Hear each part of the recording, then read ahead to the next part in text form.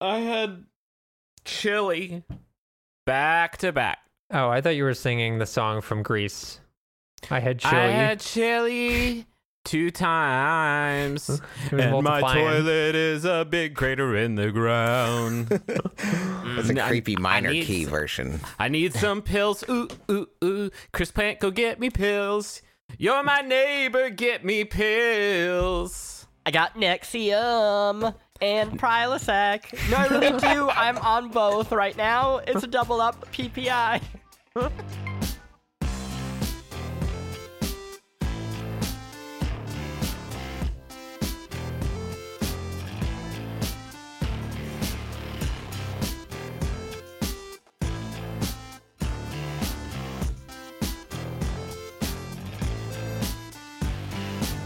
My name is Justin McElroy, and I know the best games of the month. My name is Griffin McElroy, and I know the best games of the month. My name is Chris Plant, and I know the best games of the Chili Boy. My name is Russ Frostek, and I've been hanging around this town corner. Welcome to the yeah, Besties, where we talk about the latest and greatest in Counting Crows tracks.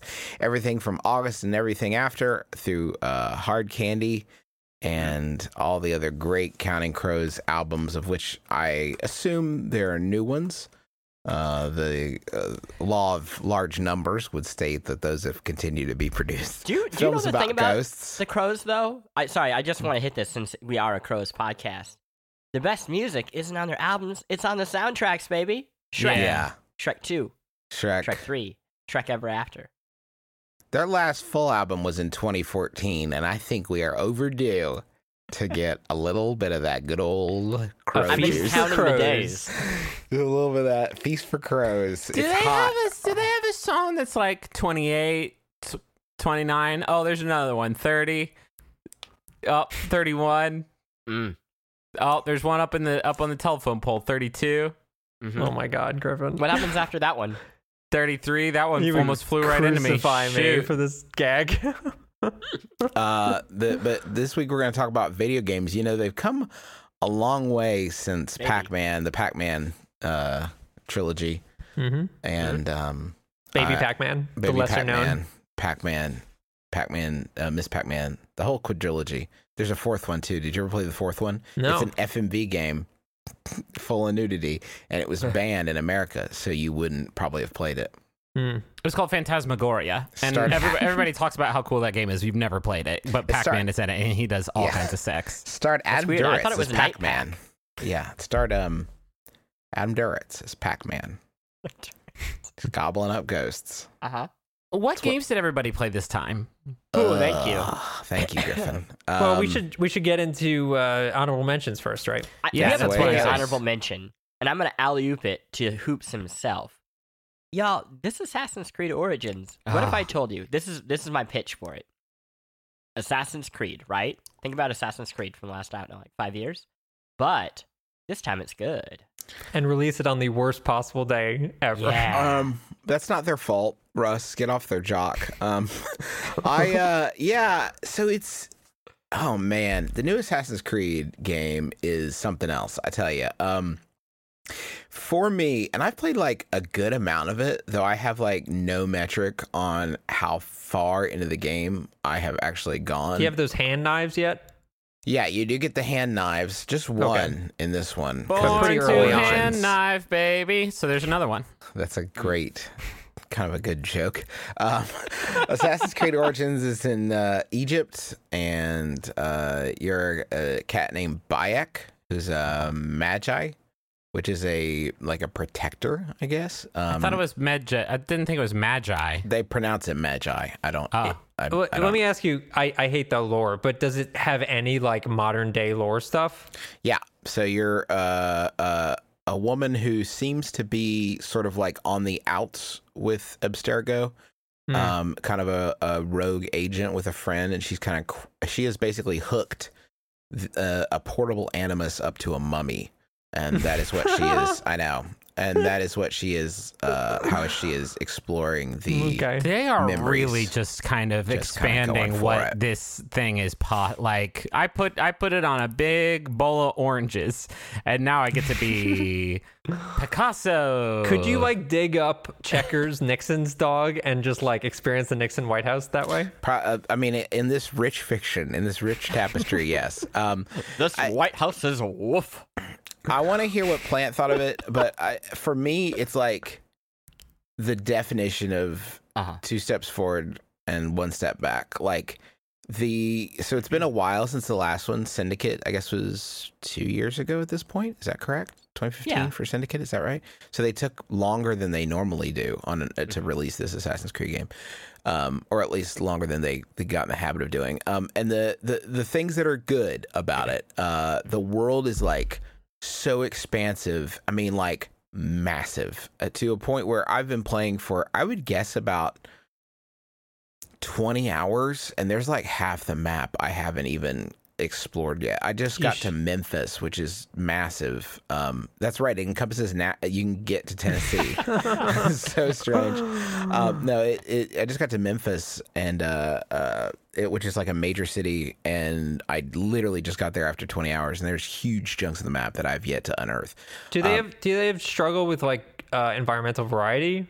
I mean, yeah, in like the most practical sense, because it I mean, it is ancient Egypt, you know what I mean? Sure. Like, there isn't like a Starbucks that you're going to be climbing over or whatever, but there is definitely some it gets a little grating, I would say, or a little monotonous, because there's not a lot of like tall buildings. There's a few tall buildings that you're going to be scaling, but I think you lose that,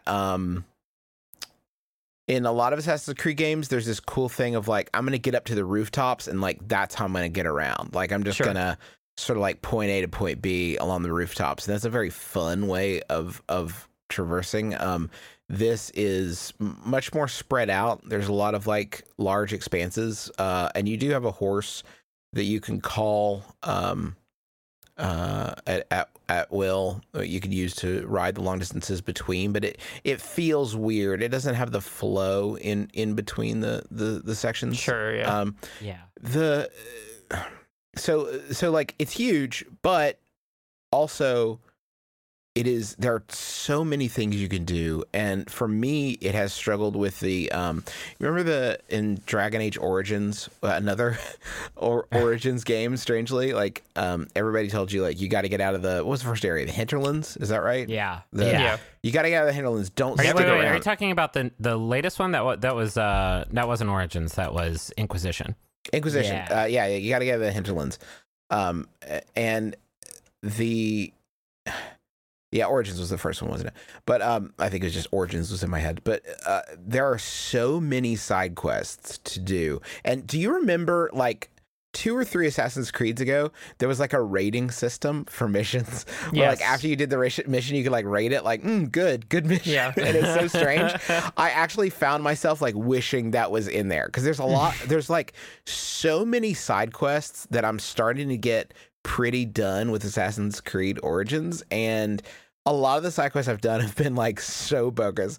There are some where it's like a chunk of the mission is you like picking up hay and putting it in carts for people. There's so many like odd jobs, like somebody go check on my workers. I lost my horse. Go find my horse. And okay, I don't have anything better to do, so I'm gonna go do that. So I'm starting to get sort of over the experience, and there are still so many side quests popping up, but I did so many early on because I like to be completionist with side missions in games. I don't go for all the collectibles or whatever. And I feel like I'm starting to get a little burnt out. And I do wish there was like a rating system so I could know like, this is a fun one. You should do this one, and this is. And then you can bogus. filter out from the map, like just to hide all the 1 to 2 star ones. Just Yes, get those the exactly. fuck out of my sight. Following a guy in a crowd. I think it would be cool if, for a certain type of gamer, if you're buying the game and you're like, this is my November, this is what I'm doing this month, then I think that like it could be very good, because the stuff is like, none of it's terrible or annoying. It's just like, I'm sort of got the experience, and I would like to finish the main story path, but I'm feeling so unmotivated. Yeah. The main hero Bayek is very good. He's in sort of a break from recent Assassin's Creed. Like, he's very warm and like smiles and laughs a lot, which is very cool. He's not like super grimdark, which is interesting because he has a sort of dark backstory that has gotten him to this point. Because it is so early in the canon, there's not a lot. It doesn't get super bogged down with like Assassins v Templar mythos, I would say, in the chunks I've played. It is hard though, because I have zero familiarity with ancient Egypt or this time period whatsoever, and it can get pretty overwhelming with like the different factions and names being thrown at you constantly when I have like no frame of reference for anything that's happening, which is a tribute to my own ignorance. And to its credit, I have felt like a lot more sort of in tune. Like, it is sad when I could say the Assassin's Creed game has been a good education for me, but it has in fact been just that. The combat is much more fun than I think previous Assassin's Creed games. It feels very good. There's a lot of like active combos, and there's like an overcharge stamina bar. There's parrying on the fly. There's all kinds of good stuff, but the stealth feels worse than it has previously. So you're, you know, as fun as it is to run into a group of people and just sort of level them, you get spotted super easy. And there's a lot of I think that feels worse than it has in other games, which makes me lean on that combat more. The only other thing I wanted to hit, and if there's specific points anybody else wants to talk about, I think that'd be cool. But the only other thing is you can spend a lot of cash in this game, and like Abstergo bucks that you got by doing challenges, In-game currency or like real world currency? Like real world currency to a pretty buck wild extreme. I decided to because I didn't have a lot of time to play this game. No, Justin, I mean, Justin. this is intentional. I wanted to know if you could like sort of break the experience through money, because ideally, right, you shouldn't be able to. I would say an experiment for the good of mankind, is what you're saying. Very no, generous. I was curious, and I had some bucks, so I thought, hey, I'm going to see if I can. The answer is yes, very much so. You can buy gold, right? So you could buy gold, you can buy crafting materials, and they have very much incentivized this because there are all the upgrades. It's a sort of Far Cry system, so all the upgrades to like your health and melee damage, like range damage. Yeah. Oh, except you need 50 or and each ammo drops 3. So it's like so infuriating. And I cannot imagine anybody like you would have to love hunting in this game to do as much as you would need to for upgrading. But no, you could just give us a few bucks and we'll just give you a crate. Just drop a crate of 300 vulture skulls. Wait, does a crate actually drop down? No, it just spawns directly into your inventory. You can buy weapons. You can buy exotic weapons. You can buy the money you need to upgrade those weapons. You can buy ability points. So like, you don't even need to level up. You could just buy the ability points in the game and it slows leveling way down to a point where you're not getting ability points very often, and then abilities start costing 3 levels worth of points to unlock, and they very much like want to make it tempting to do this. But you can buy, like, you could just sit down and pay a bunch of money and get like unlock all the abilities, get top-notch gear, upgrade them, and just be at what like maps to everything. You buy them and they'll just throw them all on your map for you. I mean, they call them time savers, but like the question I was struggling with, that's it. You're literally describing if you ever any box in any video game is explicitly a time saver because it's time you're not spending playing the game. That's like the nature of this. I wish we had more time to record because I feel like we could go for a fucking hour talking about. Because this in the last month, like it felt like that conversation. Somebody poured gasoline on it and set it the fuck on fire. That you can't have a single player game without loot boxes anymore, and we're deciding this month. So if everybody doesn't buy Wolfenstein, it's the end of the industry. And it's like, holy shit, guys! It's not loot boxes, like it is much more explicit than that, and Yeah, a little more it's craven. not- It is literally like pay us a bunch of money and Yeah. skip stuff. And for me, the big question becomes like, do you, as a game designer at that point, balance the game so that it's fun to do the amount of hunting you need to do to upgrade all your stuff, or do you balance it so that people want to spend extra money to skip it? And the idea of like a latter. time saver in a game like this is crazy because you're playing a video game, right? Like, it shouldn't be a question of like, well, I got my chores to do this month, I gotta get out there and harvest 60 fucking hyenas to upgrade my bracer. Like, it shouldn't be balanced like that, but it absolutely is. And it really Sure. like, I wanted to see how bad it would be, and it is really sort of unfathomable to me, and all of a sudden, once you do that though, like, so much of the motivation is removed, right? It's like inputting a cheat code, because a lot of the quests reward you with, there are these tombs that you can explore, and the big reward for finishing the tomb is an ability point. Well, fuck off. I can buy that for $1. What else do you have? Like, so it's really like, and of course it's not forced on you, of course, but I really feel like it's balanced in such a way that you are incentivized Right, to that's do that. not the issue. That's not the issue anymore. The issue is that, like, if developers of these traditionally single player grand huge experiences are looking at microtransaction loot crate models, they're most of the time they're not saying like, how can I find a way to fit this into my game? They're saying, how can I find a way to retrofit this into my game using the systems that were already in there, and then making them sort of compatible with this business model. And every single time that they do that, it ends up it always ends up like this. And like, people gave Destiny 2 a bunch of shit for the silver market, and I guess Destiny 1 also, but like, that's an example of, in my opinion, a developer doing it right. It's like, here's a bunch of dumb bonus Cosmetic shit, stuff and you can and get it the whatever. way that you want to get it, instead of like, oh yeah, you could spend 30 hours grinding for insert exotic here, or just give us $5. Yeah, cool, bye. Like, I think Destiny is a little better, but I think the issue's bigger than the loot crates. I think the issue is games are being designed now to make sure that you retain them for a given number of months, and that they don't fill up the used game market and then take away sales by way of used games. So when you are spending money in Assassin's Creed and they're saving you time, what they're saying is, oh, well, you could give us money now, which will make it so that you complete this game faster and you enjoy your time with it quicker. But we're getting the money back that we would have lost by you becoming somebody who then sells it back to the retailer. And I feel the same way with Destiny. I feel like so much of Destiny's pleasure, and I use that like that is not the right term for it, in my opinion. no, it gets me hard. I mean, but it's meant to lock the player in. It's still work. Like, you're still largely wasting your time, and to participate in certain things in the game, you have to do the work. Yes, but this is two different conversations though, because I think they're very connected. I think across the industry, when we talk about moving away from single player, the very top level thing we're talking about is that games are now designed to lock people in, not because they're fun, but because they have hooks.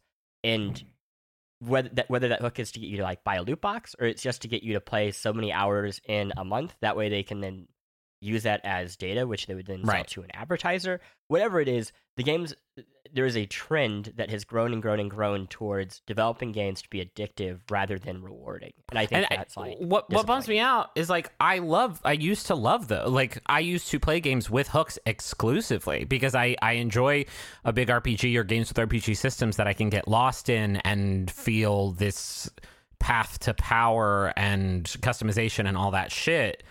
And now it's been like perverted in a way. I know I sound very, very naive in talking about this, and it's probably because I'm a little bit salty, because I'd like to talk about a game that I played a little bit. Well, I played a lot over a very short span of time. That's not officially out yet. It comes out this month, and it's Animal Crossing Pocket Camp. I don't know if anybody else got down on this, and I imagine I want to spend a little bit more time talking about it next month once it's properly out. But that game is a cute, sort of boiled down version of the Animal Crossing experience that hits that free-to-pay monetization escalation so fucking quick that it left my head spinning. So you go around and you do favors for your neighbors and attract new animals to come to your camp, and you can go fishing and bug catching and fruit collecting, and then give those to your friends, and then they'll give you, some bells and some experience points and all kinds of shit, and you unlock furniture that you can then build and customize your camp to try to attract new people to come to it. And like on paper, that's great, and it is like a genuinely good little Animal Crossing experience, if not like the fully fleshed out thing that I adore. But the numbers of it get so buck wild so fucking fast, and if it's not tweaked in some way, which is not out of the realm of possibilities. Russ, you remember when Fire Emblem Heroes came out, you could only play that game for like a little bit before you had to wait out that stamina meter. Sure. And they did tweak that actually pretty quickly so that you could play the game a little bit more. So like to craft something, right? You start out crafting something. It's like, oh, you want to make this table. It's 6 wood. It's like, oh, okay, I can do that. And then the next time you build a table for somebody else, it's 15 wood. Oh, okay, I can do that. And then it's 30 wood. Then it's 60 wood. And then it's 120 wood. And to get that much it's preposterous. It's so much. As a point of reference, there's daily login bonuses, which is not uncommon for a free-to-play game. And I just got one today that was cloth, and you spend cloth on things like rugs. And there's a rug that I want for my camp. It's 120 cloth. And right now I have about 15, and my daily login bonus was 3 more pieces of cloth. So I'm getting just 102 more. It's like so bad. And it genuinely sort of turned me off from the game, because it's like, is it going to get worse? Is there the next time I have to build something? Is it 240 pieces of cloth? Am I going to have to either grind my life away or spend money on leaf tickets that you can use to bypass any part of the game just so I can build a fucking duvet from like, it gets so gross so fast. Also, I put out my friend code out on Twitter, and it broke my friends list, and I haven't been able to open my friends list in the game for a few weeks, which is a bummer. So, I don't know. The bones are all there, but the fucking numbers are so bad and so punishing so quickly that I played it constantly for about 3 days, and then I never touched it again. We need to talk about good things. Yeah, that we liked. Like the games of the month. Yes. Why don't we go through the 3 pretty quickly so we can get to that 4th one and have a lot of time to dump into it. How about I blast through mine really quick, because it'll be a transition, because it's not a great game, but I'll get it out there. Mine is Middle Earth: Shadow of War, which is a sequel to oh my gosh, Middle Earth: Shadow of Mordor. The titles are terrible. Yeah.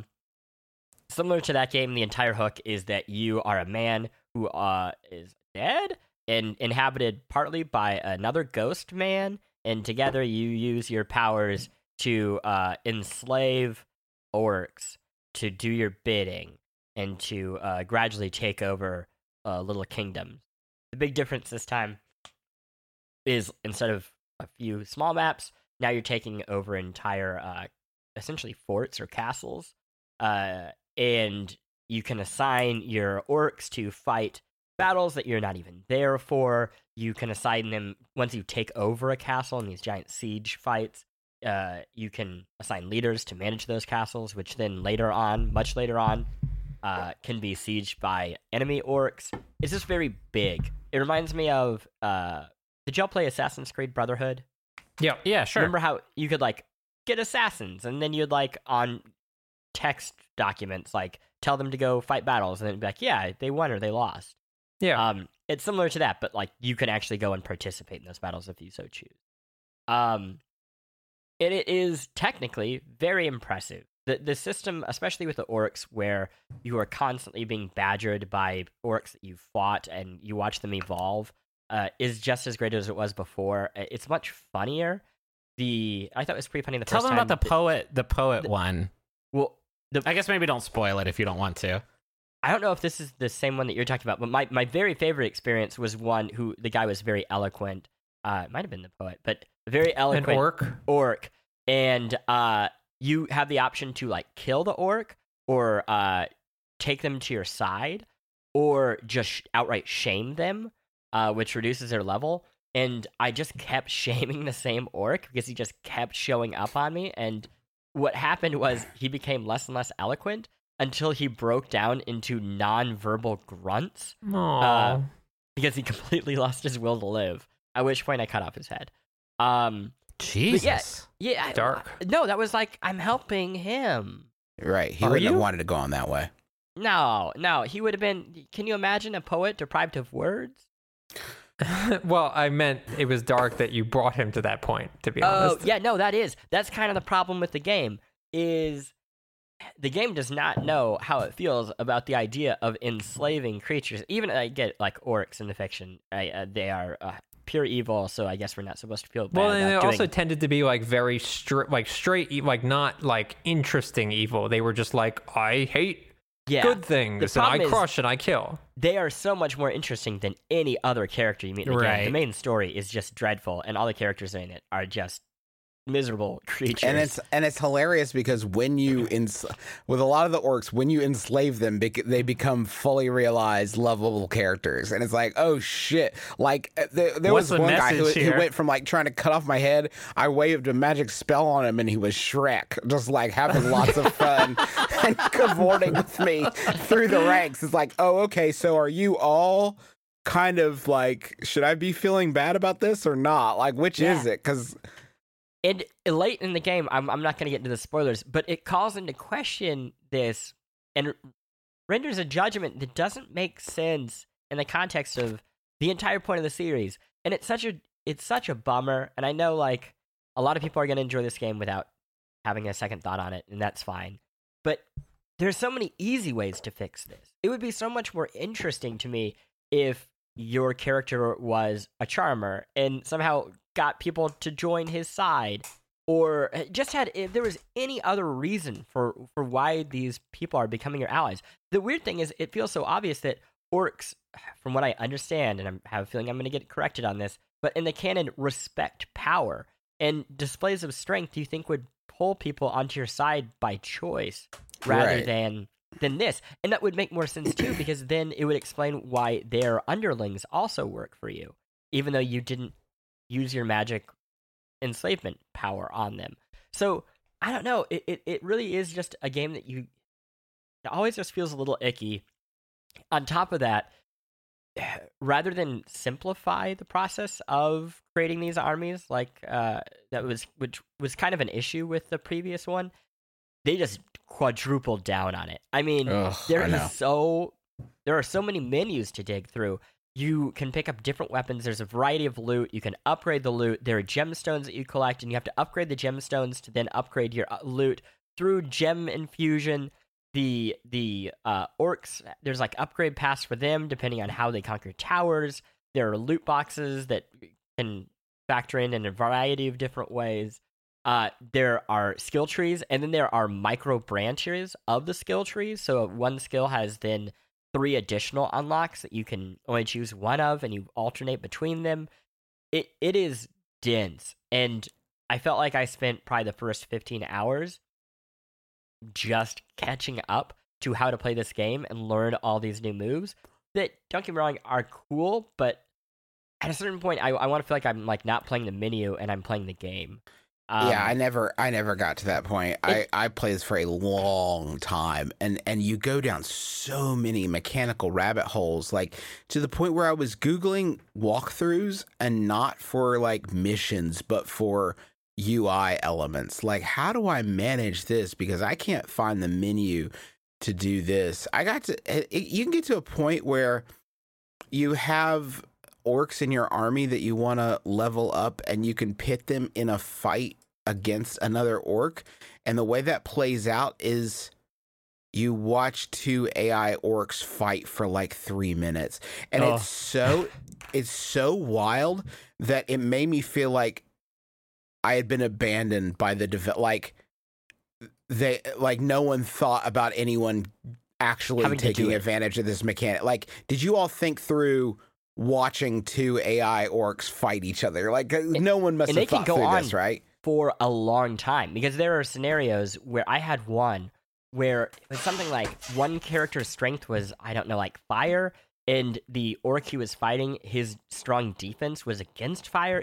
I don't know if it was exactly that, but it was something where it just was like watching them chip away at health bars Brutal. forever. We accidentally triggered one of these fights in our stream, and mercifully it ended very quickly. But I was afraid that we were going to have a 30-minute stream of just 2 AI characters going at it. It is desperately in need of an editor. And if I had to guess, I would say that a lot of this stemmed from, and again, this is complete hypothesizing on my part, but there are chests that you could pay real world money for to unlock legendary orcs to fight alongside of you.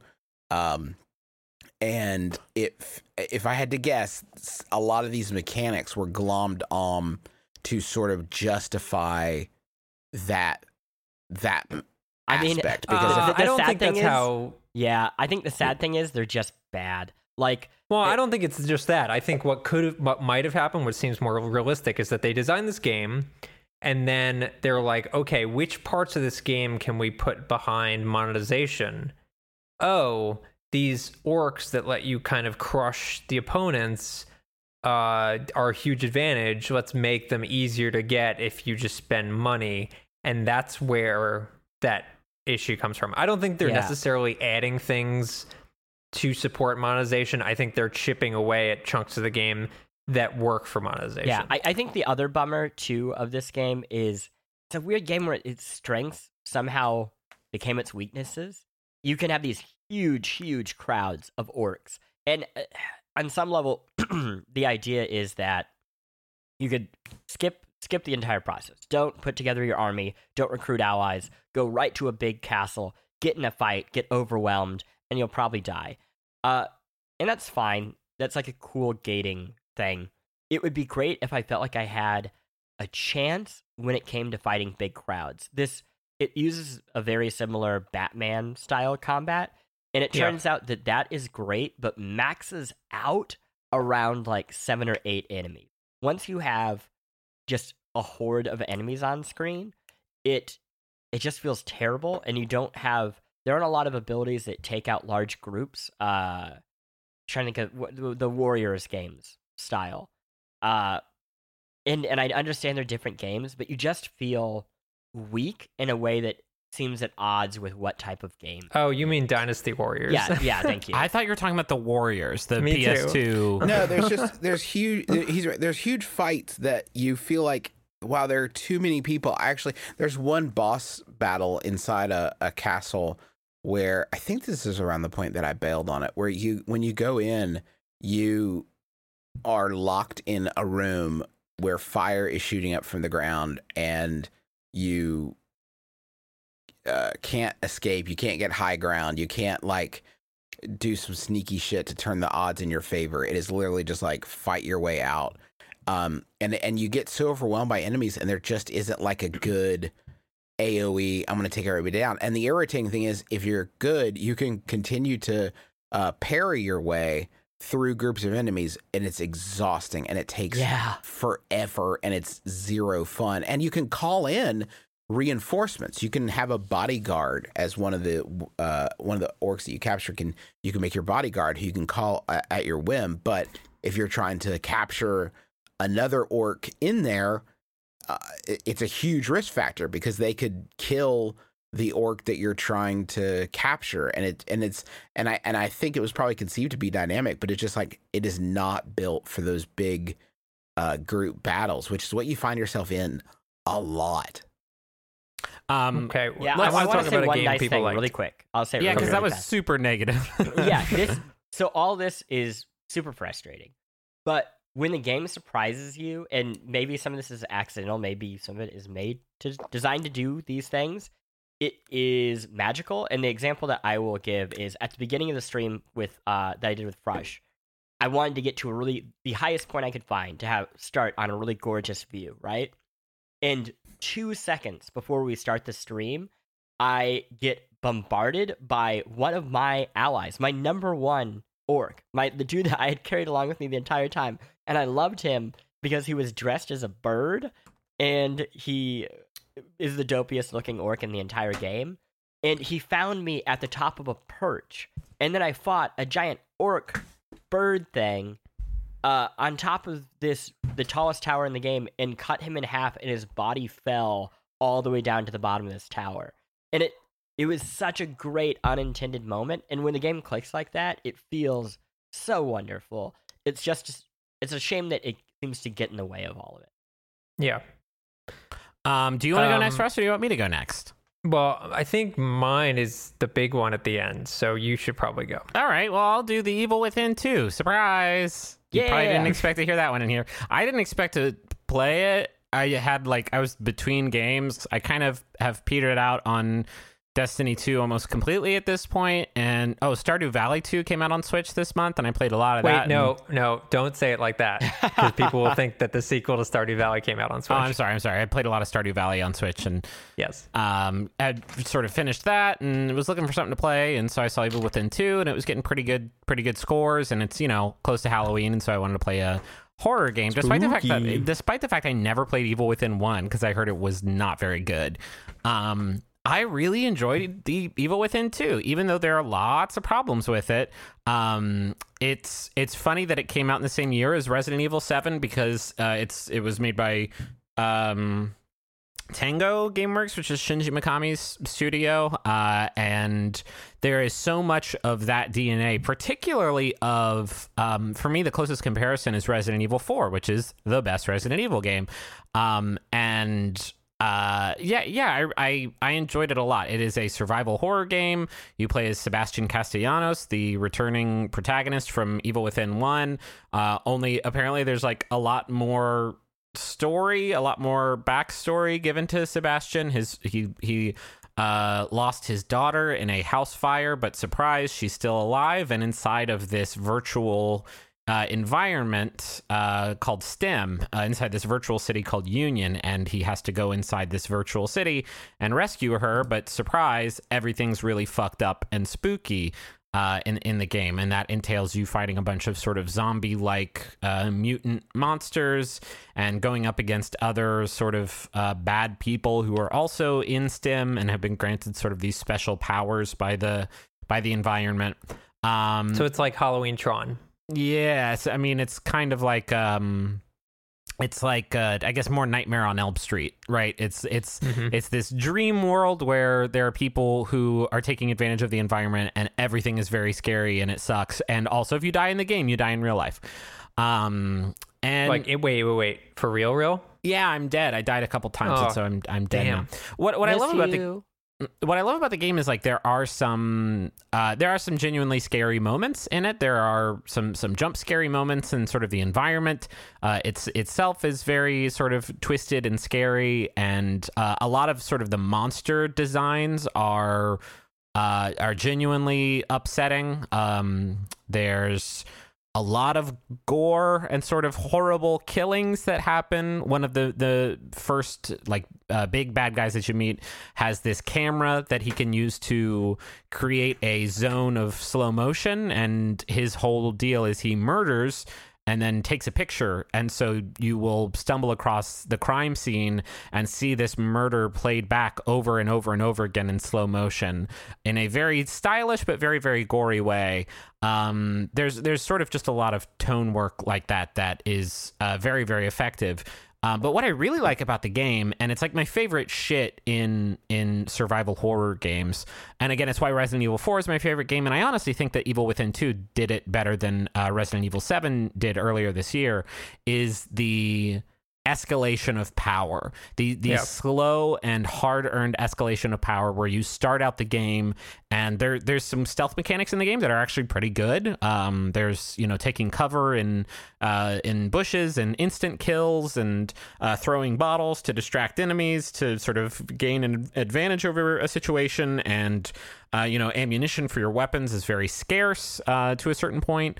But as the game goes on, you can find parts that you can upgrade your weapons with in various ways, or you can find weapons or find broken weapons that you have to repair with parts. And so you kind of pick a favorite one. For me, it's like almost always in these sorts of games, just the first handgun you find, and then turning it into a ship cannon is always a very, very satisfying thing for me. But you also get this stuff called green gel from enemies that you kill that you can use to customize Sebastian in various ways. So you can make it so that he sprints faster or regenerates health faster, or it can sneak better or gain special, instant stealth kill abilities. And so at the start of the game, like, you are completely helpless and you are dropped in this city where the streets are just flooded with these monsters that will annihilate you. And so it kind of has an open world feel to it. You have this communicator that you're using to track your daughter through this environment, but you will also get signals from downed members of this military organization or from civilians who are trapped in Union, and you can sort of follow the path of your communicator to find them, and a lot of the time they'll be dead, and you can use your communicator to sort of witness their last few moments. And you can use the communicator to track down upgrades and all kinds of stuff. So you start out the game, you're completely weak, and you can be killed very, very easily. And then by the end of the game, you are this zombie slaying demigod, which is like the trajectory of my favorite horror movies also. And so when a game pulls it off really well, it's always really satisfying. And yeah, Plant and I streamed what was probably the first like open world area. Yeah.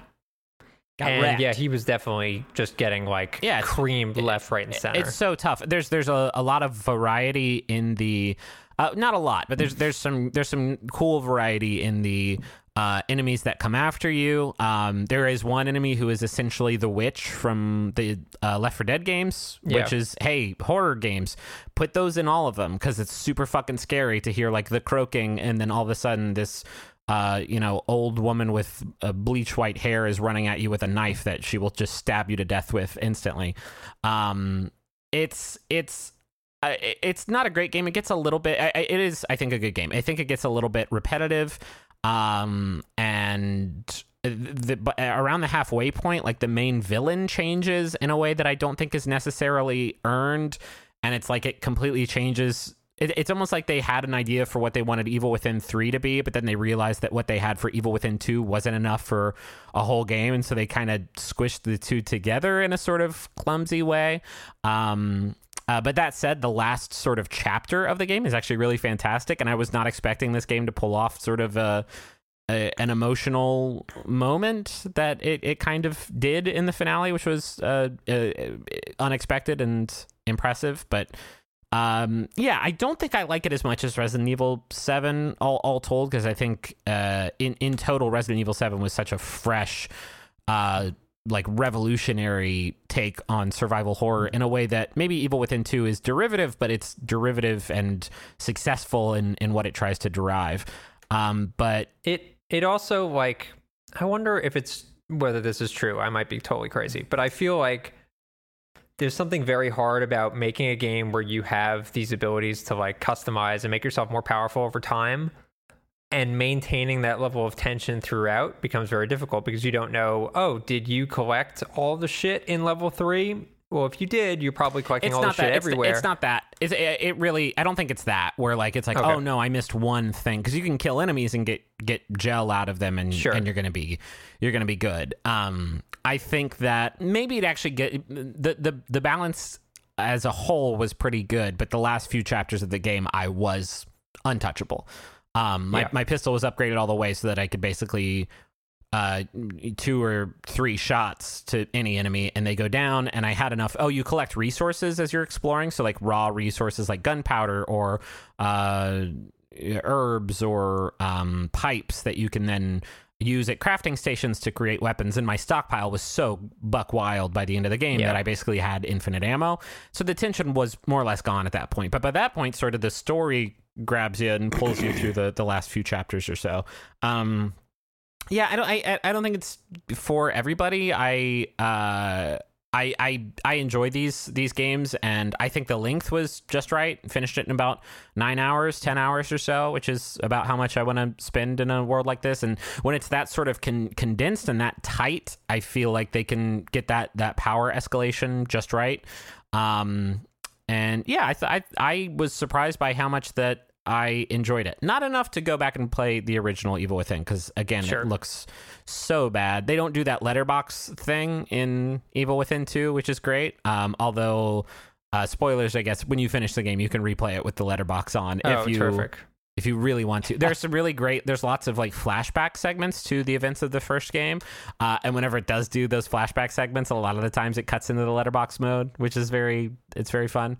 Yeah, it's a good little game. Cool.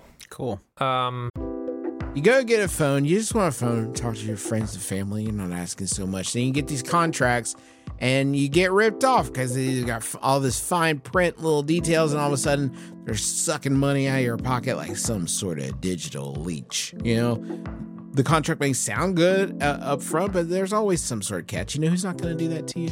Not going to pull that nonsense? Mint Mobile. Their wireless plans, there is no catch. $15 a month when you purchase a 3-month plan. Mint Mobile's secret sauce is that they cut out the cost of retail stores and pass those savings directly on to you. You want to pay hundreds of dollars for, like literal hundreds of dollars for your wireless plan? Or do you want to have a nice, easy solution, save some, put the bucks back in your pocket, pay $15 a month? Say bye to your overpriced wireless plan's jaw-dropping monthly bills, the unexpected overages. Sound familiar? To get this new customer offer and get your new 3-month unlimited wireless plan for just $15 a month, go to mintmobile.com/besties. That's mintmobile.com/besties. Cut your wireless bill to $15 a month at mintmobile.com/besties. Additional taxes, fees, and restrictions apply. See Mint Mobile for details.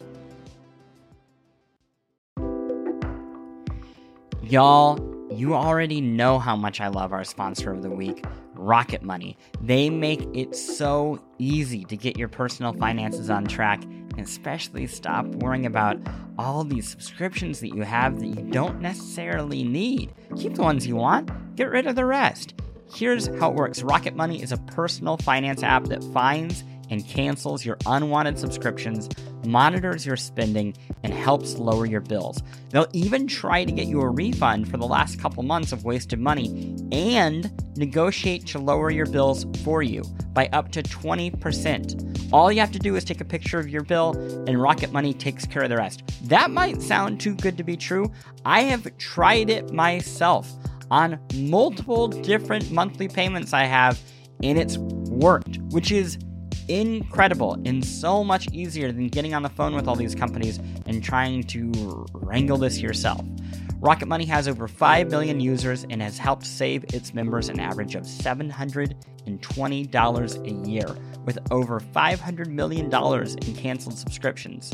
So, cancel your unwanted subscriptions by going to rocketmoney.com/besties. That's rocketmoney.com/besties. rocketmoney.com/besties. I guess we should continue on to the next game. Yeah, let's keep trucking. Wolfenstein 2, The New Colossus, which is a baffling 2. I mean, it's just the wildest 2 that I can It's not called conceive of. Wolfenstein 2, though, right? It's just It called is. Wolfenstein: The New Colossus. It is Really? Wolfenstein 2, The New Colossus. Look at some box art. Okay. Check it out. It's Wolfenstein 2, The New Colossus. What's wrong with the 2? Yeah. Because there's just no reality in which this is Wolfenstein 2. It's just not. Yeah, it's the Wolfenstein like 8 or something It's at this Wolfenstein point. 8 or 9. It's just I not 2. understand. I mean, like, it is a direct sequel to the other Wolf. It wasn't a remake. You know, like, they're all canon. Like, all the Wolfenstein games are within the same timeline. Yeah, I canon. guess that's fair. Okay, Wolfenstein 2. If you played, let's talk mechanically first. If you played the last Wolfenstein game, you pretty much know what to expect here. You're charging your way through stages, and you are with a blend of stealth and just straight run and gun. Comically large amounts of violence. Yeah, 2-gun, huge violent, huge kills. And you have the option of stealth or going loud. I think that the best blend is usually somewhere in between those. They have a really smart way of pivoting so that if you use stealth until you kill, each area has these commanders. And if you can stealth your way to killing a commander, then they can't call an alarm and bring down more people on you. So generally what feels best to me, and I think it's sort of like the most sensical way of approaching most areas, is stealthing your way to the commander, killing the commander, and then going loud, if you will. Were you successful in that a lot? I played the first Wolfenstein. I really enjoyed the blend of stealth and action, and in this one, it just felt like the enemies could see through fucking space and time, and there was no. I just could not. I could not sneak to save my life. Yeah, it's tough. You know, you more than a lot of stealth games, you don't have like vision cones or what have you, which I was really desperate for, or like enemy highlights and that kind of thing through walls or whatever, which is realistic, I guess. But also a lot of the rooms are these huge open spaces, and if there's an enemy on the other side of it, without like much cover to get you over to them, it feels like, well, I'm gonna get spotted here, so let's just start shooting. About midway through the game, you get some equipment that actually helps with that. If you choose, there's you're offered a choice after one story beat of sort of a stealth focused gear or battle focused gear or tactically focused gear, and what you choose actually opens up some gameplay opportunities that helped a lot with stealth in the later stages. But it's different from a lot of first-person shooters in that it does not reward you sort of like getting the high ground or getting to a good position and picking off people. You will get overwhelmed and killed pretty quickly. The only thing that really works well if you're going to be, going loud, if you will, is to just keep moving. You move very quickly, but you are fairly vulnerable. Like, you're surprisingly vulnerable. I think it's not helped that the game is very bad at communicating to you when you're taking damage. Thank you. Oh my God. It's just, my number is low. What happened? Oh, I got shot 100 times. Yeah, it is not. You start to get some visual and rumble feedback when you're very close to death, and by then a lot of times it's too late. It's very bad at relating that information to you. The other sort of mechanical thing that really bothered me is the level design is the worst. So bad, and it's weird in that there's a couple problems with it. One of them is that gear that I mentioned. You have opportunities to get through levels depending on what gear you have. So there's like stilts that can raise you up, and there's a weird torso armor that compresses you and lets you squeeze through tubes, and there's a harness that lets you ram through walls. And usually the way it shakes out is you'll get to a point where you see a tube and there's some bricks on the wall, and there's a high point you could climb to. It's like, well, I guess I'll just use whichever one of those I got, huh? All right, well, you're the boss. I want to say really quickly, because I feel like I've never been so more on the other side of history about a game than I do about this one, because I think it's bad. Like, I think it's a bad game, and it's the level design shit that is unforgivable to me in a way where I just can't. I just was not having a good. I played about half the game and never had a good time the whole time. It's an intangible thing, especially if you're like us and are not game designers. But I very, very, very often in Wolfenstein, if you play a Valve game, for instance, I think they're probably the best at this. Other people are very good, but if you play like Half-Life, you are being subtly guided from A to B without like a gross blinking arrow. You're just like, the world shows you where to go. And that... Yeah, like the door is lit and you can see exactly like right. This game does give you a blinking area. It gives you a button you can press to make a waypoint appear. And even that's not enough to show you like where in these labyrinthine, poorly sort of poorly pathed levels you're supposed to play in. And I wanted to do a quick anecdote. I gave up on the game halfway through, but the story is so cool that I wanted to watch the rest of it. So I watched a YouTube sort of compilation of all the cutscenes, and at the end of the game, I won't spoil it, but there's a bit where you're supposed to sort of sneak through a crowd, and you're supposed to like crouch down and go through some bleachers and then go up like this ladder, and now you're on some catwalks, but also there's like other pathways you can go down, and there's like a stack of boxes that maybe it looks like you can get over, but you can't actually jump over it. And then there's another hallway, and you get to the end of it, and all the doors are locked. And so I was watching this thing, like trying to watch the ending of the game because I knew I'm never going to go back and finish this. And the person playing it got stuck at that part, like the climactic part of the game, for like 4 minutes. Because they kept trying to jump over the boxes. They kept trying to fucking... I had the exact same... And it's like, this is the climactic ending of the game, and it's you are robbing it of power because you put this... It sucks. Like, the pathing sucks. It sucks so bad. I actually got stuck in that moment trying to find my way through and got glitched on the environment and had to reload the checkpoint. It's like, how's the end of your fucking video game? It's mind-boggling to me. Narratively, though, it is so far ahead of most games in this genre that I think it's like almost embarrassing to them. The writing is like uniformly great. The performances are really, really good. The themes of the game are like very deftly handled in a way that sort of the overarching thing, if I were to point to like one sort of main thematic idea that keeps getting resurfaced, is that the Nazis are in America, and not everybody is like against the Nazis. There are people for whom the Nazi way of life is working out pretty good, and you get to see that, and you get to see their logic, and you get to see Americans sort of like subscribing to Nazism to keep their way of life. Does it go into the birth of eugenics in America, or does it act like Germany is where this all started? I mean, it's alternate timeline, so like it does not, from what I say, and I'm maybe there's like news clippings or whatever that touch on this. It does not talk about the fact that like eugenics was sort of got a lot of Germans got their inspiration. Well, and also that would have been, 15 years or 20 years before this game took place. So it's not something that necessarily would be in the topic of this game, but it does.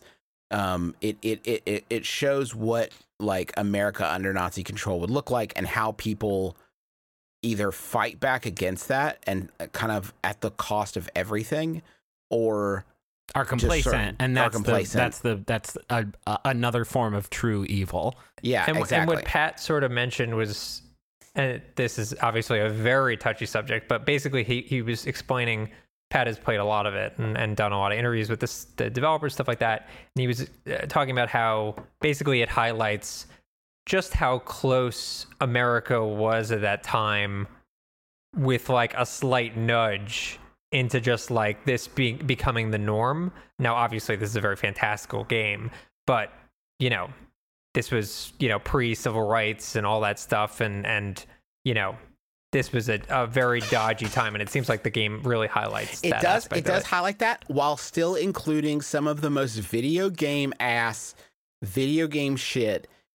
I like some of the beats, and you probably hear people will sort of obliquely mention this stuff, and it's really something you have to like see for yourself to keep from it being spoiled. But like, because it would have zero impact with me just like saying the shit that happens, but it is full of like beats that are like, wait, they're not actually gonna, wow, okay, that's what we're doing, apparently this is happening, and that happens, and it feels earned. Like it doesn't feel like the world, all credit to them, the world that they've built is one that can facilitate these sorts of like classic sci-fi, imagining the American psyche through a different lens to highlight things in our America, can do that, and also like robot dogs on Venus, like that kind of crap. It is fascinating, and the story stuff and all the characters and a lot of the beats, and even like it even has like quieter moments that work better than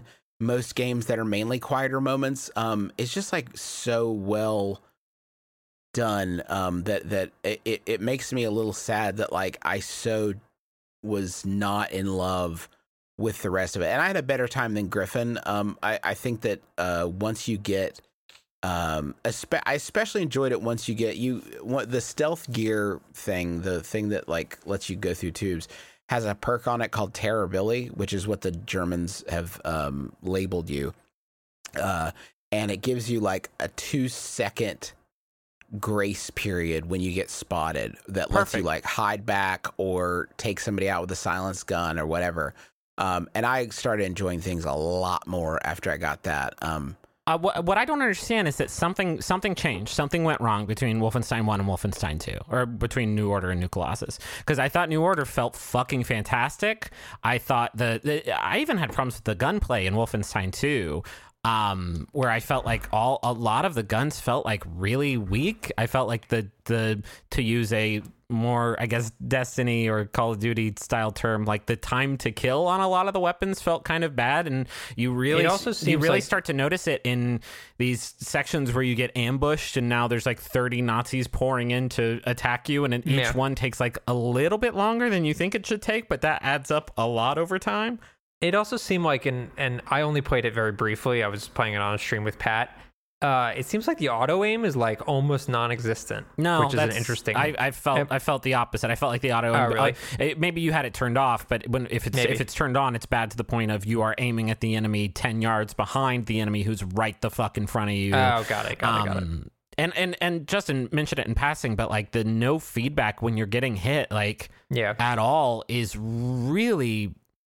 It's a fart in the face every time that you get killed, because you didn't know, there was an enemy down the hallway that did have line of sight on me, that was hitting me with bullets, and I wasn't paying attention to my HUD at the bottom of the screen, and now I'm dead. So good. I'm having a lot of fun.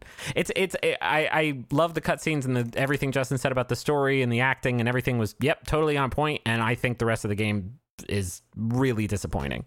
That's interesting. Yeah, I haven't really played very much of it, but obviously the general consensus does seem to be way more positive than that, so I am surprised. I feel like there's people. I'm never this guy, but there's people who are giving this game a fucking perfect score, and it's like there's so much bad. That's kind of a video game thing, you know. Like I don't want to completely say that I don't believe in other people's opinions, yada yada yada. But a big but, like, holy cow, do people in video games often really want video games to be great movies? And you get something with like a little bit of ambition and a little bit better of a story. It's the David Cage bump. Yeah, everything becomes like all but forgiving. I think David's lost the goodwill for that bump. We should. We're running out of time, so I think we're probably time for that final one. I'm gonna steal it from you. Okay. Ready? I feel like I don't know why Russ gets to do this one, because I've played the game that Russ is about to talk about more than maybe any other game this year. Tough shit. It's Griffin. me. So I feel like we've been very negative about our other games this month. It's kind of bumming me out. I was disappointed in a lot of the game. I played a little bit of Shadow of War, thought it was pretty bad. Played Wolfenstein, didn't like it. Played a little Assassin's Creed, didn't like it. And I was all psyched for October 26th. Was supposed to be the second coming, but I don't know. Justin, good news. This is going to be a posy one. Yeah. The final game is Super Mario Odyssey. Uh-huh. And I pretty much played until the point where Mario gets his hat destroyed by Bowser, and then so you guys should probably fill in the rest. No. So Super Mario Odyssey. In my mind, it's essentially the first really new Super Mario game since Galaxy 2. Well, I guess you could argue Galaxy. What are you talking about? Like Super 3D Mario. I know what you mean. 3D Mario. Here, no. These are great games, but I would say Super Mario Land, Super Mario 3D Land and 3D World do not reinvent what a Mario game can Except be. for the multiplayer Super Mario 3D World is a fucking it's masterpiece. called Super Mario 2, Griffin. They did it. Okay. What? Didn't that have co-op? What? No, I guess it didn't. What are you talking about? You just had multiple characters. Anyway, sorry. Here's what I'm going to say. It's an Super Mario Odyssey, I think, in my opinion, is a big departure in a lot of ways from, the Mario formula. Obviously, a lot of the similarities are there. But what makes it... I mean, it's an excellent game. It's really just a tremendously good game, from the visual design of all of the kingdoms, they're called? Yeah. And just being charmed your way through, collecting all the moons and talking to people and stuff like that. I think what blows me away way more so about the game is just that they managed to one-up Super Mario What? One up. Oh, It was one up. like, he eats not the good. one mushroom. Pretty he good. gets They it. managed to pretty one good. up Super Mario 64 when it comes to showing how to make 3D world traversal super fun and interesting. They basically looked at every movement that Mario makes and gave him a level of momentum and fluidity that we really have not seen anywhere near the level that they do in this game. Well, it's because this is a best of, in a lot of ways, of the different sort of traversal techniques, from crouch jumping in 64 all the way up to the butt stomp jump and the spinning jump, in like everything that Mario has ever been able to do in a Mario game, he is able to do in Odyssey. And in addition to that, you have the element of the hat, which becomes like a huge traversal element where you're using it as a portable springboard and all that stuff. So I think like that for me is what grabbed me initially. Like having seen the trailers, I was like, yeah, I'm excited. It's going to be great. And then the second I started playing, I was like, holy shit, this is like a mind-blowingly fun game to just fuck around in and just like roll down sand dunes and like just screw around in the world. It's like insanely fun in the way that like Destiny works, because the guns feel really good to fire and it's a very hard thing to put your finger on exactly how they pulled that off and why it works.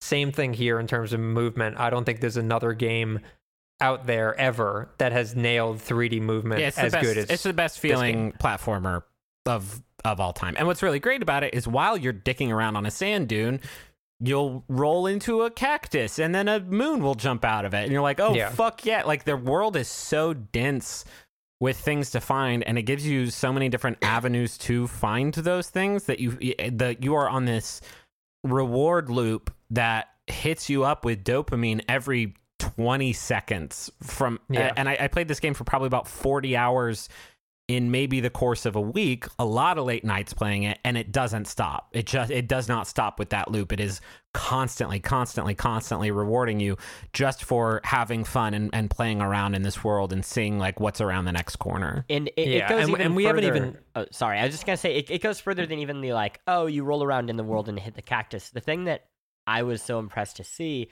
that I guess has been a thing with Mario from the very beginning, is it knows that people like to break the game and it rewards you for doing it. Yeah. And it's also so quality assured beyond any other game that you can break. There are moves that people figure out pretty quickly about how to get to a place that would be otherwise out of reach because of the ways you can manipulate the jumps. And you will get above a stage, and while you're walking around on top of the stage, you'll find coins, because they understood that, oh, somebody's going to figure out a way to break it to get up here. So let's like reward them for it. Miyamoto was here first. Nice try. I'm already up here. I'm dropping coins. They're laughing. And we haven't even talked about the capture mechanic, which I think there is, at least for me, there are moments when I'm playing a Mario game, especially the really, really big ones like Galaxy, where, sometimes I get like a little burnt out because essentially your moveset is pretty standard. You obviously can get power of, like a Fire Flower or something like that. But for the most part, using the same moves. And so by introducing the capture mechanic of being able to throw your hat onto most of the creatures in the game, or at least a lot of them, it's constantly being like, it's letting you do things you couldn't do before, whether that's running really fast or swimming underwater without dying or whatever it is. I mean, you've just mentioned two of the most uninspired. Like, how about turning into a tank where you can shoot fucking rockets at stuff, or turning into a worm where you can extend your body like huge links and wrap around corners and... So it's doing all those things, but it's also introducing a level of surprise where, after you've gotten your first leaf, you know what the leaf's going to do. You know what your powers are. But if you walk up to a caterpillar in the middle of the jungle and you throw your hat on him, you have no fucking clue what it's going to do. But you do know it's like a new language, or it's a new lens through which to view this world, because every time I found a new capture, you just know there's going to be 30 little moons or 30 secrets or 30 challenge rooms where I'm going to be using this mechanic in they exhaust every possible use of every possible ability in the game to some extent or another, where you will find a room with this enemy in it, and you're like, oh, I'm supposed to use the worm this way. I didn't even know I could use it that way, but okay, great. Yeah, and just from like a game design standpoint, like this is where Nintendo shines, is like introducing you to a basic mechanic and then just like totally making it like turn on its head. But there are just so many of those creatures that feel as good to control as Mario does. My favorite in the game is probably this bird with an what's his name? I think it's Pickpock or Pock or Pick or something like that. Pick, whatever. He's like this little bird. He's got little legs and he runs really slowly, but he's got a nose that you can extend. It's like a giant wooden nose, like a Pinocchio nose, that you can extend, and you can use that to poke enemies to kill them, or like shoot bombs off in different directions, like deflect bombs. You can also run up to most walls and extend it, and you basically shove your nose into the wall, and then you can flick yourself up to like a different part of the wall, and it feels so fucking good. Anytime there's flicking in this game, sorry, that sounds dirty, but it feels fucking spectacular, like super There's fucking even good. a boss fight that you fight as that bird, and it's so good, and it's so smart because it helps them to break out of the sort of classic, like a lot of bosses in Mario games, you sort of know the language. They can only change the language of it so much because you know what the sort of vocabulary of the fight is going to be. You know, you have jump and you have ground pound and you have maybe fireballs or whatever. But when they introduce these like boss fight, there's at least two I can think of off the top of my head where boss fights as an animal a creature you've captured, like you have no idea. You're going in completely blind because like who knows how it's going to take advantage of the new mechanics. Yeah. The other thing I really like about it is the way it handles the game flow the first time you get through the game. So going from level 1 to essentially the final kingdom, so to speak, is really smart because basically what they do is they're like, okay, you just got into this new kingdom. You need 7 moons. And once you find 7 moons and you kill the boss of this kingdom, you can move on. And a lot of times in these sorts of games, what you'll get is like, well, you found 7 moons, there's 40 more. And although the game does show you via a list that there are 40 more, the game doesn't like shame you into that, at least the first time you're going through the game. You're just sort of like experiencing the world and like digesting it. But I didn't feel that level of guilt of like, okay, I'm moving on to a new level, but I haven't found everything yet. Once you beat the game, you're filled with like genuine excitement to see what the next kingdom is going to be. Totally. I cannot, like, every single kingdom is like a total like present wrapped. I just wish it was communicated a little bit better that you are not even able to get everything sort of your first time through. Yeah. Because I think that left me with a sort of frustrating. I like to make sure I'm done with a place before I move on. That's sort of my approach to these things normally. Yeah, sure. And I wish it had been communicated to me that like that's not even like you're not going to be able to finish this, so you probably shouldn't do your like I'm going to try to get everything level like fine tooth comb exploration until you've already finished the game and come back. Which people will tell you if you ask them that, people who've played, but the game itself doesn't communicate it. Yeah, it doesn't do a great job. There are a number of moons that are like poorly listed. If you're a completionist, like you're trying to get all the moons, they'll be like, well, you need to find a hint in this other world, and then you can go back to this older world, but the moon is listed in the initial world. So there's like some weirdness there if you're a completionist. But the fact that once you beat the game, and this has become kind of a Mario staple, but this game in particular is like definitely to the extreme. You're 50% of the way through essentially, because there's so much shit that gets unlocked after you beat the game, whether it's like brand new dungeons that you couldn't access before, you know, totally new challenges, and totally almost universally that post game stuff is much harder than the stuff the first time around. And like playing the game the first time around was amazing, and I loved it. It was my favorite time, one of my favorite times playing games this year. But it was kind of easy. And then the post game stuff shows you that you are a child. And this is actually what you know the real shit is, culminating in sort of a final bonus level that you can unlock that is really fucking hard. But then when you beat it, you feel like the emperor of video games. Yeah, I have not gotten there yet. But it is great. I want to complain about. I'm gonna I want knock to it. complain about motion controls. Oh yeah, Okay, they're bad. that is a fair complaint. Go for it, Justin. There are really cool moves that are done via motion controls that you don't have that you just can't do without them. There's a cool throw your hat around in a circle. And Yeah, well, that one you can do without motion controls. how do you do that without motion controls? You can actually spin, if you use the left analog stick and run it in a circle, you can start to spin Mario, and while he's spinning, if you hit the throw hat button, it'll do the circle throw. Are you kidding? What? Yeah. So you spin Mario anyway. You can't do it without motion controls. And Well, you can, so you okay. basically can't There do it are without motion moves you controls. can't. And there's For what a it's worth, throw your hat right. up in the air, straight up in the air kind of move. Yeah, you that can't do one I without- can't do without motion use controls. motion controls.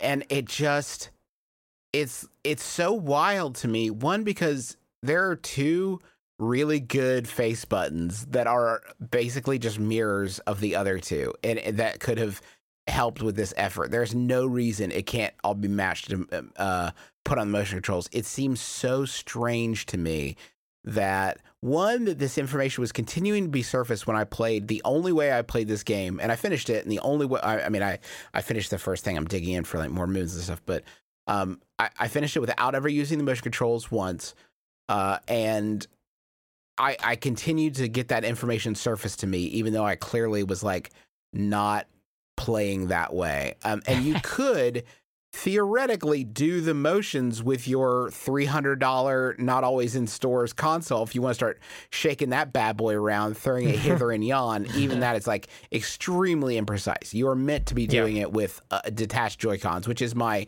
number one least favorite way to play the Switch, period, forever and ever. Who likes that? It's unfathomable to me.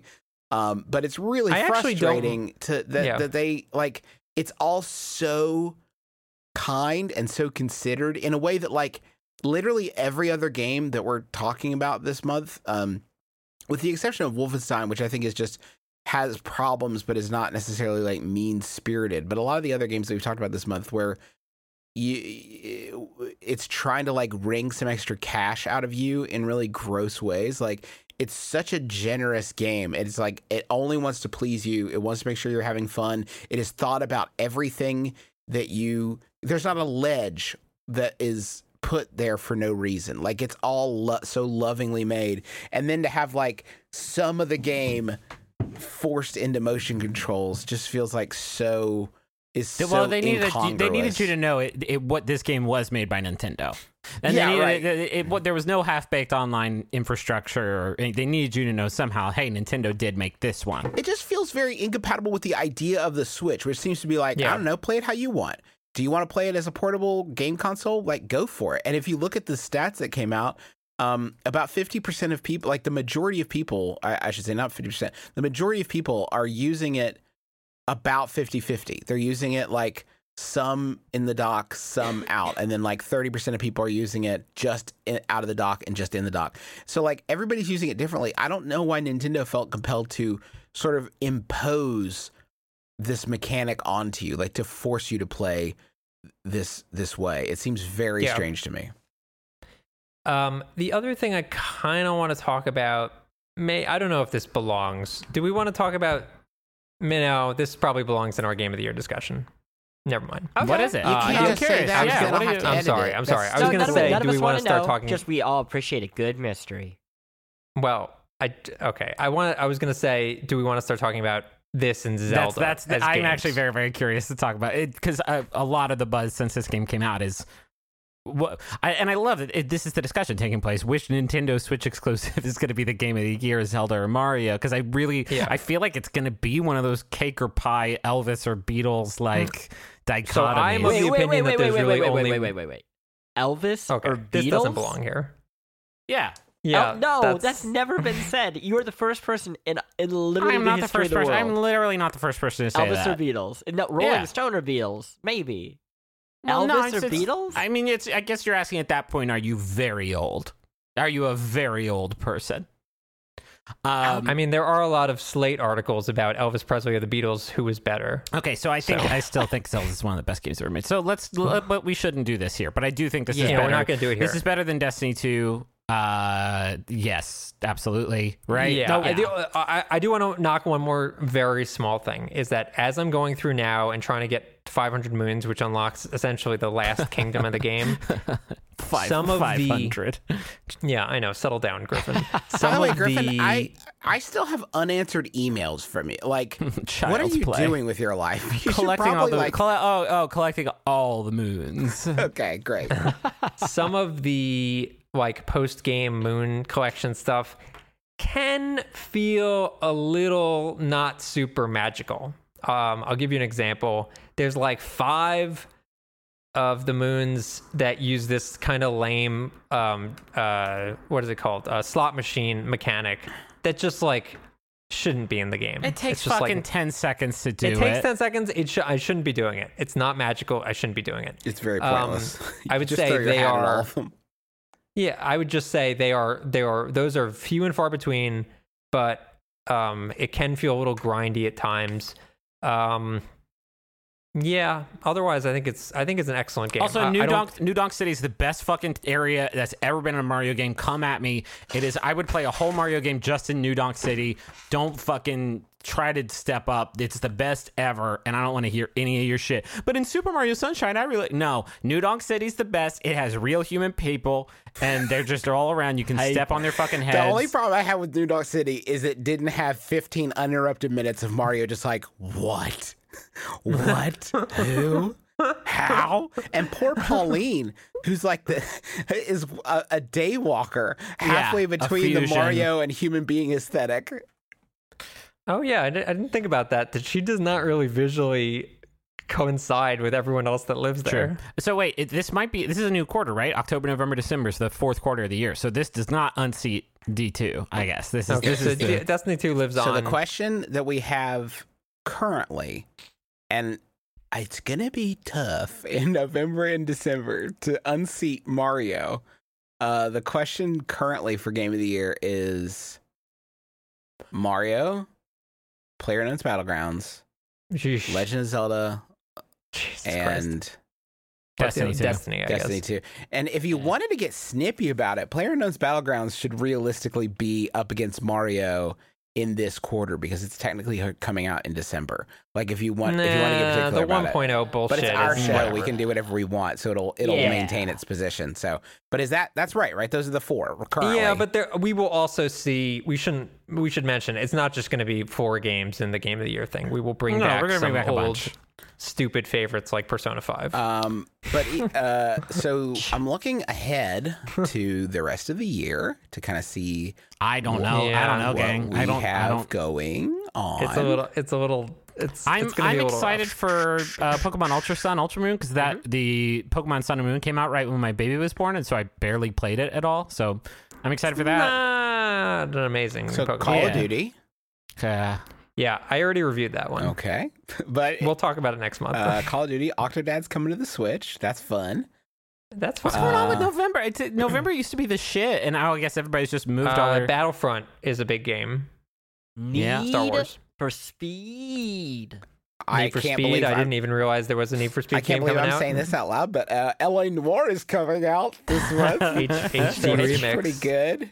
Coming to Switch. LA Noire, man. Okay, I hope they're testing the waters because that would be hysterical. Did they make that better, or is it just still kind of a bad game in a lot of ways? I do kind of want to know how it looks in HD. Oh, man. It was good technology. Yeah, Yeah, like yeah. Battlefront and Call of Duty look to be about it. That's rough. It's gonna be a rough November and then December. Like yikes. Rocket League on Switch. I mean, yeah, ports on. We're ports. going to talk about Animal Crossing next month at length. Yeah. They are still in testing, so there's really no Absolutely. telling. I feel at kind of launch. guilty for dumping on it because like they could still fix this shit. I'm also mostly salty just because like I haven't been able to open my friends list and it's like sort of very social online game and it's Whose like fault is that? You tried, are you gonna say mine because I tried to get too many friends? It's your fault. It's your fault. Skyrim also. I'd love to bring the Skyrim. Oh, to and besties. Doom. Yeah, Doom on Switch. Skyrim VR or Skyrim Switch, which I'm gonna get into that. yeah, I mean I know I am too. and Pokemon. Sure, we can I'm get. kinda We're curious getting whether in it'll- November together. December Yeah. still like no. It's No, not no, gonna no. be a thing. Dead Rising 4, Frank's Big Package. A real game that's coming out. Oh no. Oh golly. EDF 5, apparently, Chris Plant. What about that? While we're talking about this, Horizon Zero Dawn is that The DLC. Plant, you was just that reviewed next- that, didn't you? I Is did. that next month? You can read it on Polygon.com. is that out Listen, now? Here's the great thing about this DLC. Maybe this is just for Griffin, since he was a sad, mean boy who gave up on the game too early. Go if you haven't played the game, the DLC is, I think, fantastic. It slots into the game as part of the story, and I don't know, it kind of digs into something that I think is interesting about the story. Unfortunately, if you have finished the game, it doesn't slot in well at all, and it's basically a lot of the things that were frustrating about the game all in one spot, and you have to go back and learn how to play it, which maybe, Griffin, this is, I don't know if this is why you bounced off, but it is, talk about games that are complicated and have annoying menus. It's this game. The inventory system stinks. Yeah, that was my main rub. Yeah, and having, like, if I like had a full inventory system and you come back and you can't remember what to get rid of, so it's just a headache. The most annoying thing is they clearly know this stinks, so they made one of the ability upgrades expanding your inventory by 20%. Unfortunately, you have to earn, I think, like 5 or 6 ability unlocks before you can even do that. So at that point, it's like, well, great. Now I'm near the end of this. I'm glad I have this ability that I guess would be great if I was, playing through the rest of the game. But having finished everything, this ability is essentially useless for me when I need it most. Yeah. But, wow, very pretty. The story and writing in those games is great. Ashley Birch's performance is like a real standout in a scene where I don't feel like there are a ton of standout voice performances for the main characters. I think they tend to be a little dull with everybody around them being interesting. It honestly sounds like this is a good reason for me to go give it a second chance, and me Yeah. alone, because I didn't play Why a are lot we of it the talking first time about this? around. It comes Yeah, out I in don't know. November, and we Yeah, don't we have gotta wrap games. it up. Yeah. Oh, no, I'm sorry. We should go. I did bad. You're killing me. All right. So anyway, that's going to do it for the besties. Be sure to join us again next month for the besties, because shouldn't the world's best friends pick the world's best games?